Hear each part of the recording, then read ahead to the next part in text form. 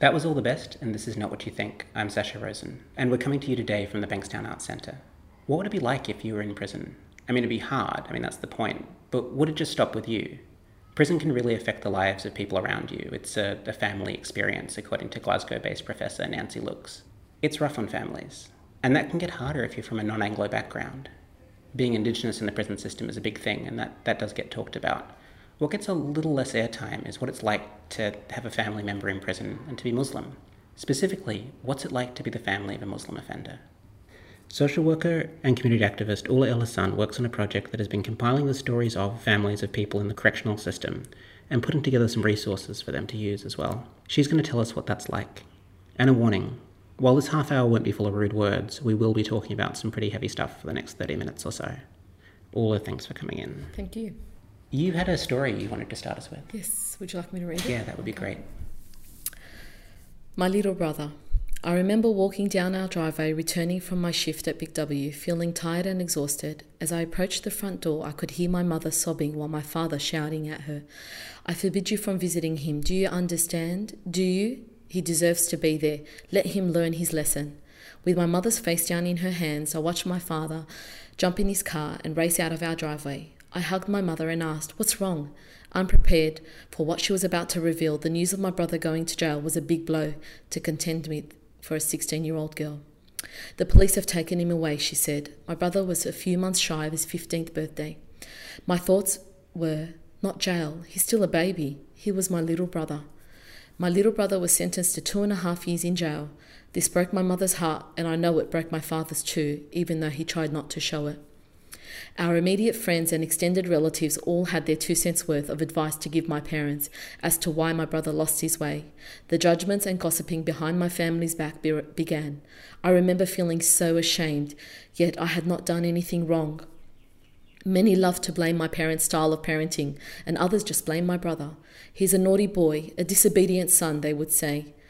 But what did people think would happen to a little boy whose father had an unmanaged illness and who during his many episodes would beat up that little boy excessively, sometimes using a bat?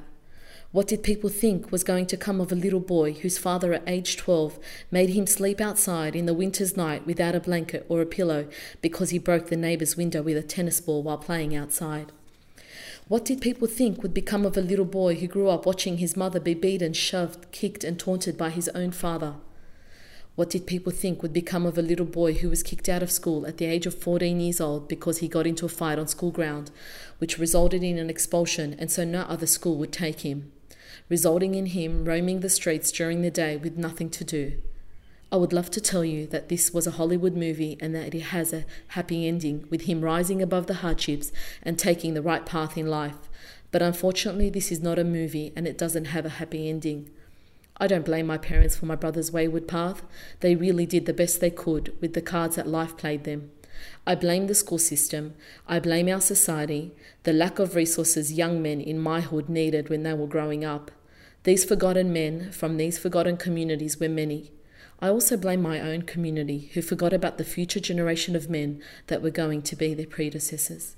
Thanks. And that's not your story, is it? No, that's somebody that actually wrote it in for a publication that I'm working on, and she submitted that in to us a few months ago. And the publication that you're working on is specifically about the families of people who are in prison, Muslim families in particular. Yes, absolutely. Why did you think that was an important area to put together something? Okay. I think it was mainly born out of my work with young people in general, and I could see the impact it was having in my job, where I could see young families that I was working with who had a son inside jail or a brother who was incarcerated, and I was having to work with these families for different issues as a counsellor in a different capacity.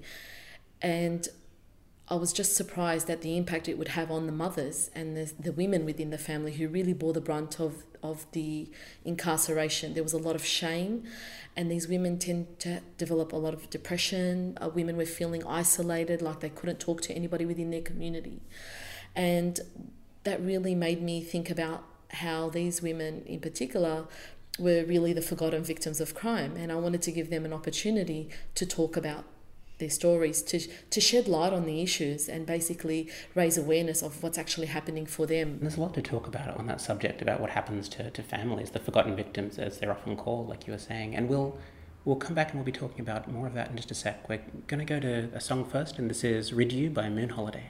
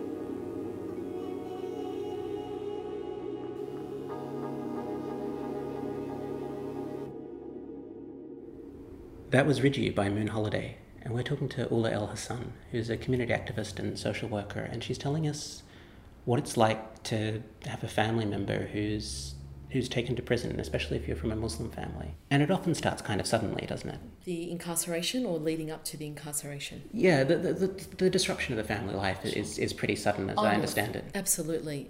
The minute they get that phone call, and that's how they usually are informed about their family member's incarceration, informing them that your husband or your brother or your son is in custody, is when the shock really hits home for a lot of these families, and that realisation of what do we do next, where do I go, who do I speak to, is a huge shock to the system, because a lot of families may not necessarily have had any contact with the police or even the legal system, and they really don't know what to do next, and that can be a very frightening place for a lot of people who just don't know what support services are out there, where do they go, how do they even find out which jail their family member's been put into.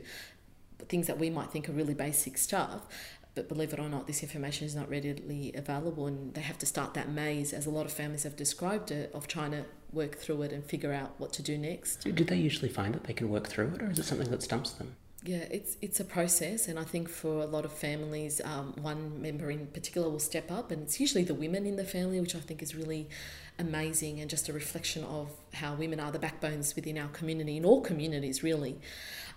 They will step up, so it might be the older sister or the mother, and they just have to really navigate through the system on their own with whatever information they can get. Sometimes it's stuff that they pick up along the way, sometimes it's information they get a year later, and they go, oh, this would have helped me so much had I known this a year ago. But yeah, it's a process. It's not something they can understand immediately. And then while they're going through this difficult bureaucratic process and working all of that out, it's kind of, people talk about it as a kind of grief. Yes, you're absolutely. Grieving for the family member and going through that emotional process as well. There's a loss there, regardless. It may not be death, but for a lot of families, this member that was once in their home, who they just saw maybe hours earlier, is not coming back. Sometimes it's months, sometimes it's weeks, and some of them it's the realisation that it actually could be years, and that's a huge thing to take in, and it's definitely part of, they will go through a grieving process similar to that of those who've actually lost somebody. And then after the grief, there's other things that families have to deal with, it, like both the adults and children, or all sorts of other side effects. What other sorts of things happen to the families? There's stuff that even internally, maybe sometimes there's anger. Some of the family members may be really angry with the person that actually offended, because they're upset that they've brought shame on their family, or why did you have to commit that crime? There isn't really this understanding of what actually leads them to get involved with criminal activity. So different people within the family unit will experience different things at different points in their trials, I guess, and in their struggle. But within that family unit, there is particular things that they're going through, and then outside of that, especially in Muslim communities, because they are very collective and it's a small community, it's not a large community, news travels pretty quickly. So news gets out that that family's son is now in jail, or that lady down the road, her husband has been locked up, and once that gets into the community, there's a lot of shame, and people love to judge, although it's not part of the Islamic faith, and generally people are not meant to judge each other. We are individuals separate from one another. In an ideal world, that would be great, but it doesn't happen, and people are judged. They're seen as, oh, you must have aided that person in their criminal activity, or they were a drug dealer, you must have benefited from that drug money somehow. And a lot of the times, I would say in all communities generally, not just the Muslim community, the families have no clue what's actually going on with their family member, and it's a surprise a lot of the time when they actually do get incarcerated and they realise, oh, actually, I didn't know, whether it be by choice or whether they just wanted to turn a blind eye. Either way, in most circumstances, they have no clue as to what's going on. Is it especially harder being Muslim? What sort of things affect you when you're Muslim and this is happening? Like I said, I guess the shame of you should have known better, and you've got the faith, why didn't you speak up? Or if you knew that your son was actually getting in trouble, why didn't you intervene? And generally it falls on the mother, because she's the one that's really in the home most of the time.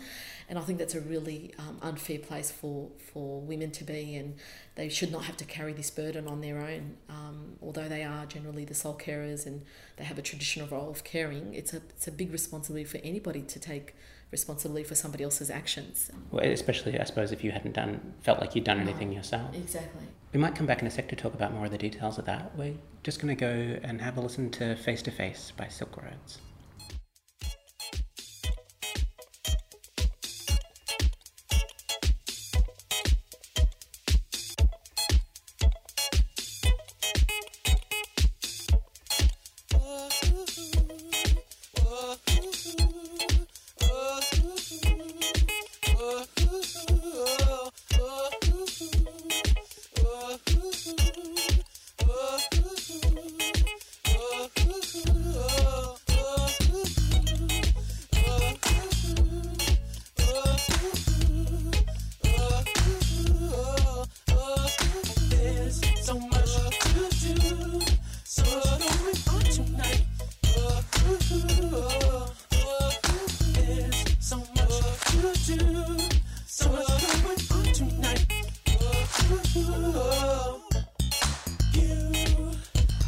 change your clothes tonight. People say what you want is the face.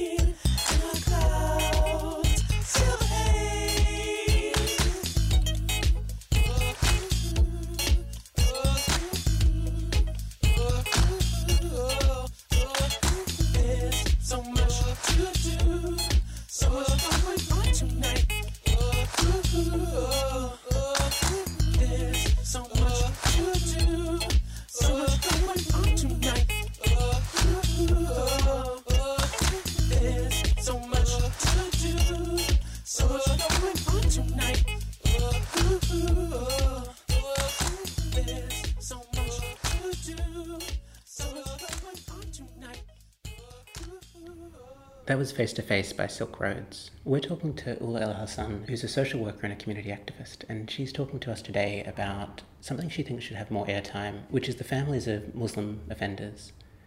And one of the things you've got to understand about a Muslim family, about Muslim culture, is the importance of the mother, no? Yes, absolutely. The mother plays such a pivotal role in the family unit, and anyone that brings shame on her is looked down upon and frowned upon within our faith, because she's got such an esteemed role. And I've heard many young men, once I work with them, they'll say to me, oh, if I knew that my mum had to be dragged a few hours to come visit me, I swear I would not have done that crime, or I wouldn't have gotten into that, car, or wouldn't have gone down that path.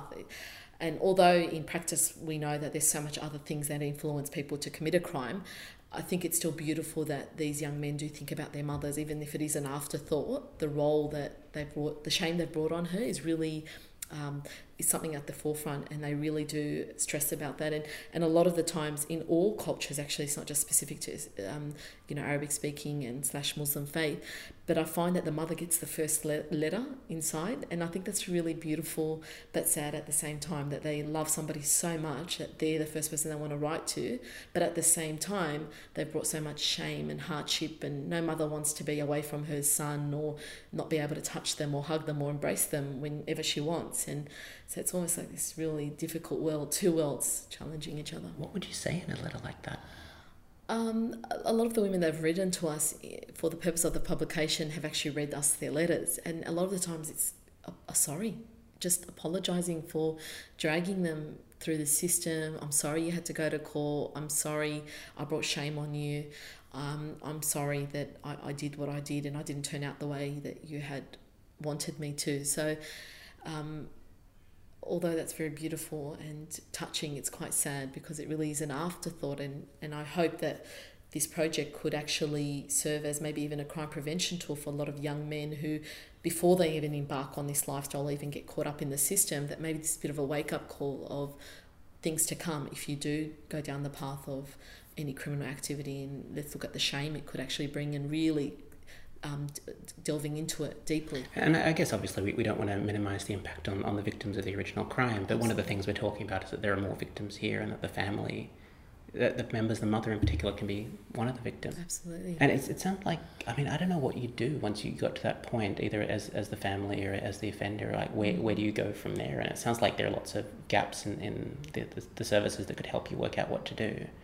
And also, there are gaps in some of the prevention. Yes, absolutely. The Red Cross actually did some research a few years ago and actually found that families of offenders are one of the least funded areas, and not just Muslim families, just all families in general, from all walks of life, all cultures. It's just one of those areas that nobody really wants to go into, because it's, they've done their crime, they need to do the time, and who cares about the family? Like, they're not the ones serving the time. So and I read a Green MP who said there were no votes in prisons, and that's one of the problems. Yes, yeah, absolutely. Actually, that's a really good. Maybe if they brought voting back, people could influence the type of programs that they could get access to. But if families are the unit that services actually rely on. So research has actually told us that the more supported a person is on the inside with their family on the outside, and the hope that they can actually go back to somebody once they are released, is very important for their very reintegration back into the community, their rehabilitation. So if we know that this family unit is so important in stopping reoffending, then I don't understand why when there isn't enough support for them and more services geared towards those family units, which if you take them away, can you imagine the impact it would have on the housing system, the welfare system? And these families are really picking up a lot of the stepping in when other services should possibly be doing so. And presumably not flourishing where they would otherwise flourish, and I bet we're all suffering for that. Yeah, absolutely. It sounds like there are a lot of gaps, and we might talk about them in just a sec. We're going to go to another song, and this is Coin Toss by La Da Da.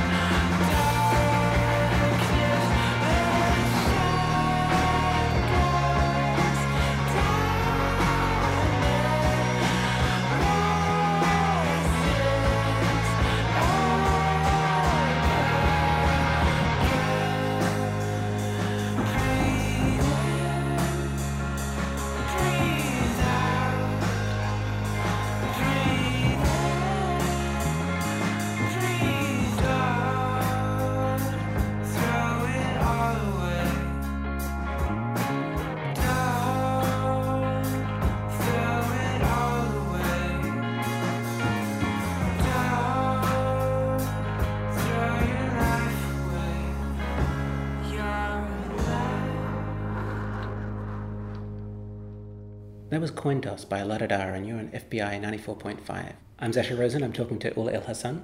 And before the break, we were talking about how important it is to support families and how it seems strange that that's not done more often, or in some cases, I think at all. And one of the reasons we should be doing that is it's actually a lot cheaper. How much cheaper could it be? Well, research tells us that it's over $200,000 to keep a young person. It costs taxpayers, over $200,000 to keep a young person inside a jail per year. So that's including the workers, the facilities, any services they access. Can you imagine if that money actually went towards the communities that these young men came from and supported them by building structures that they need, like community services, community centres, opportunities for them to engage in programs rather than roam the streets. And it sounds like that $200,000 would be a good argument for finding votes in prisons. And it also sounds like it reflects a lot of gaps in services, both before and after prison, for offenders and for their families. What sort of gaps are there? Families are needing a lot more services in terms of counselling. A lot of families tell us, I just really don't know where to go once my family member is incarcerated. I'm struggling with the news. A lot of them express depression, symptoms of depression, isolation, being withdrawn. I think they would like to connect with other families who've actually got a family member in jail so that they can know that they're not going through this alone. We need programs in terms of rehabilitation. If money could go towards the services before they come out, so getting them prepared for coming out, letting them know what it's like to transition back into the community, doing the weekend visits, the outings, building their skills up on the inside so that they're coming out with some type of skill. I had a young man once who came out of jail. He had been in there for about 1.5 years, and he was not coping. He just had not transitioned. He went in as a young teenager and then came out as an actual adult. So although physically he was clearly a young adult, I think developmentally he had not reached those milestones, and he was quite withdrawn, did not know what was going. Facebook had just been created, social media was really alive, and this guy did not know how to even use a computer. He didn't even know how to use an ATM machine. Before he was incarcerated, he'd never held a simple thing as an ATM card, and all of a sudden he's got to come out, he's got to fill the form, sign back up, go back and apply for income from government services. And these are things we would never have expected of a 15-year-old to do on their own, but we now expect that of him because he's 18 or 19, but he may not be ready to do that. So I think it's these little supportive structures that need to be in place so that young men feel that they can almost get walked through the outside world once they are released, even if it is temporarily, short-term, 6 months even. It sounds like there aren't too many of those sorts of programs for offenders, and not too many for families either, it sounds like. Yeah. Families are really stretched from all cultures and faiths, but today we're talking about the Muslim community in general, but yeah, they don't. A lot of the women we've spoken to for the purpose of this publication have said either they've never ever tapped into a program in all the years that their sons or husbands or brothers were incarcerated. And if they had tapped into one, it wasn't necessarily culturally specific, or they couldn't speak the language with the therapist, or they didn't understand the shame factor that it had on them, or they weren't specifically geared for families with incarcerated members in jail. They were just generalist services. And one of the things that's also being done, or that you're doing, is putting together a book which is collecting some of these experiences and also collecting some resources for families in this sort of position. Do you want to tell us a little about Locked Out? Locked Out is made up of women's stories. It's basically giving women from the community the platform to share their stories. We know that storytelling is very powerful, and we know that storytelling can actually not only heal people that are going through the trauma, but help others to navigate through the crisis that they're in. Just being able to pick something up and go, oh, I can actually relate to what she's saying. I remember that feeling. She's speaking to me, can have a really profound effect on individuals and families in general. And we want women to be able to pick up this resource and just have basic information at what to do when your family member's taken away and incarcerated, where to go.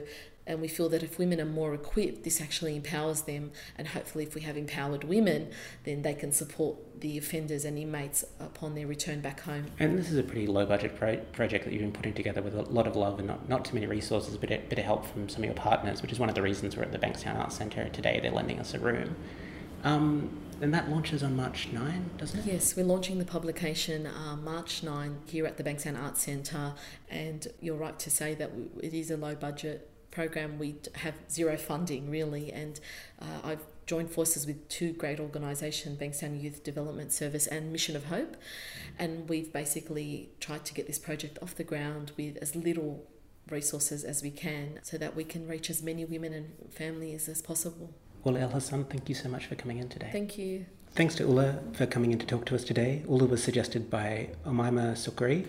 Check out Locked Out's Facebook page. There's a link to it on our website. Thanks also to Annie Hamilton, who designed our fantastic logo you can see on our show page and on our podcast. You can listen to this show again at ondemand.fbiradio.com, but the podcast can go straight to your phone and stay there if you want it to. Just go to fbiradio.com, click on air, then programs and playlists, choose Not What You Think, and our podcast details are down the bottom there. The podcast has a little extra material we couldn't fit in this broadcast version. Not What You Think is produced by Laura Briley, the executive producer is Claire Holland, and I'm Sasha Rosen. Thanks for listening. We'll be back next week with a new idea for our final episode. Next up on FBI, lunch. I'm Laura Briley, producer for Know What You Think. This is a little bit extra that we recorded, but we couldn't fit on air. I also think like when young men are coming out, which is what we were speaking about I think earlier, was that the programs that are created do need to tap into what works for those young people from those particular young communities, you know. And if culture is a huge thing in that community, then why are our programs not geared and tailored around culture? And if faith is a big thing in those communities, why don't we tailor the programs around faith? Why is it that we assume, I think especially here in the West, that there must be one way of dealing with or creating programs, and we have this one fits one system, fits everybody sort of ideal, that, oh, it's worked really great with this particular community, okay, let's just adopt it and do it there. And I actually don't think that's, you know, the most effective way of addressing crime prevention or even early intervention. There's this sense of Anglo as being neutral, and if that was ever true, it's just not a useful idea anymore. And people tend The to whole concept of Anglo is almost like it cripples us. Like considering ourselves like, who is Anglo anymore? Yeah, exactly. I We're agree. all a bunch of Mixed, such yeah. a mix. Yeah, It's just, that's right. Well, I guess one of the traits of Anglo these days is that you just take for granted that you don't have, you know, an ethnicity, a culture, whereas you do. It's just it's seen as mainstream, so it doesn't really seem to stand out to you. Well, to some people, I guess. I think there's this almost taboo of talking about cultures and faith also. People really trying to be politically correct because, we don't want to use faith because then we're making people radical. But I really think if it's done in a positive way, it can be so much more effective. In New Zealand, for example, I was reading a while back, there was a program that worked with young men before they actually get incarcerated. So these guys are at risk of incarceration. But central to the program is actually doing is it the kumata? oh yeah. Yeah. The haka, yeah, and really just teaching young men to deal with rage, but through culture and through their ancestors, and how do you actually, you know, tap into your ancestors. And I thought that was so beautiful, and it works for them. Like, it's seen as a very effective service. But I guess people just think, oh, well, how can that work? That's just an alternative way of addressing I think stuff. that sort of stuff, because I lived in America for a while, and my friend was dating a Native American, Yeah, and he had rape issues and issues of society Yeah. because of so much has happened. But what he did was he focused all of his energy on learning all the languages and then Yep. teaching the younger kids, and also playing traditional Native American sports and just kind of the culture. And he just Yep. channels so much energy into that yeah. that it helped him deal with all There you those go. issues. Can you imagine if we did that here with the communities and let them tell us what they think would really work and not us dictate what we think works?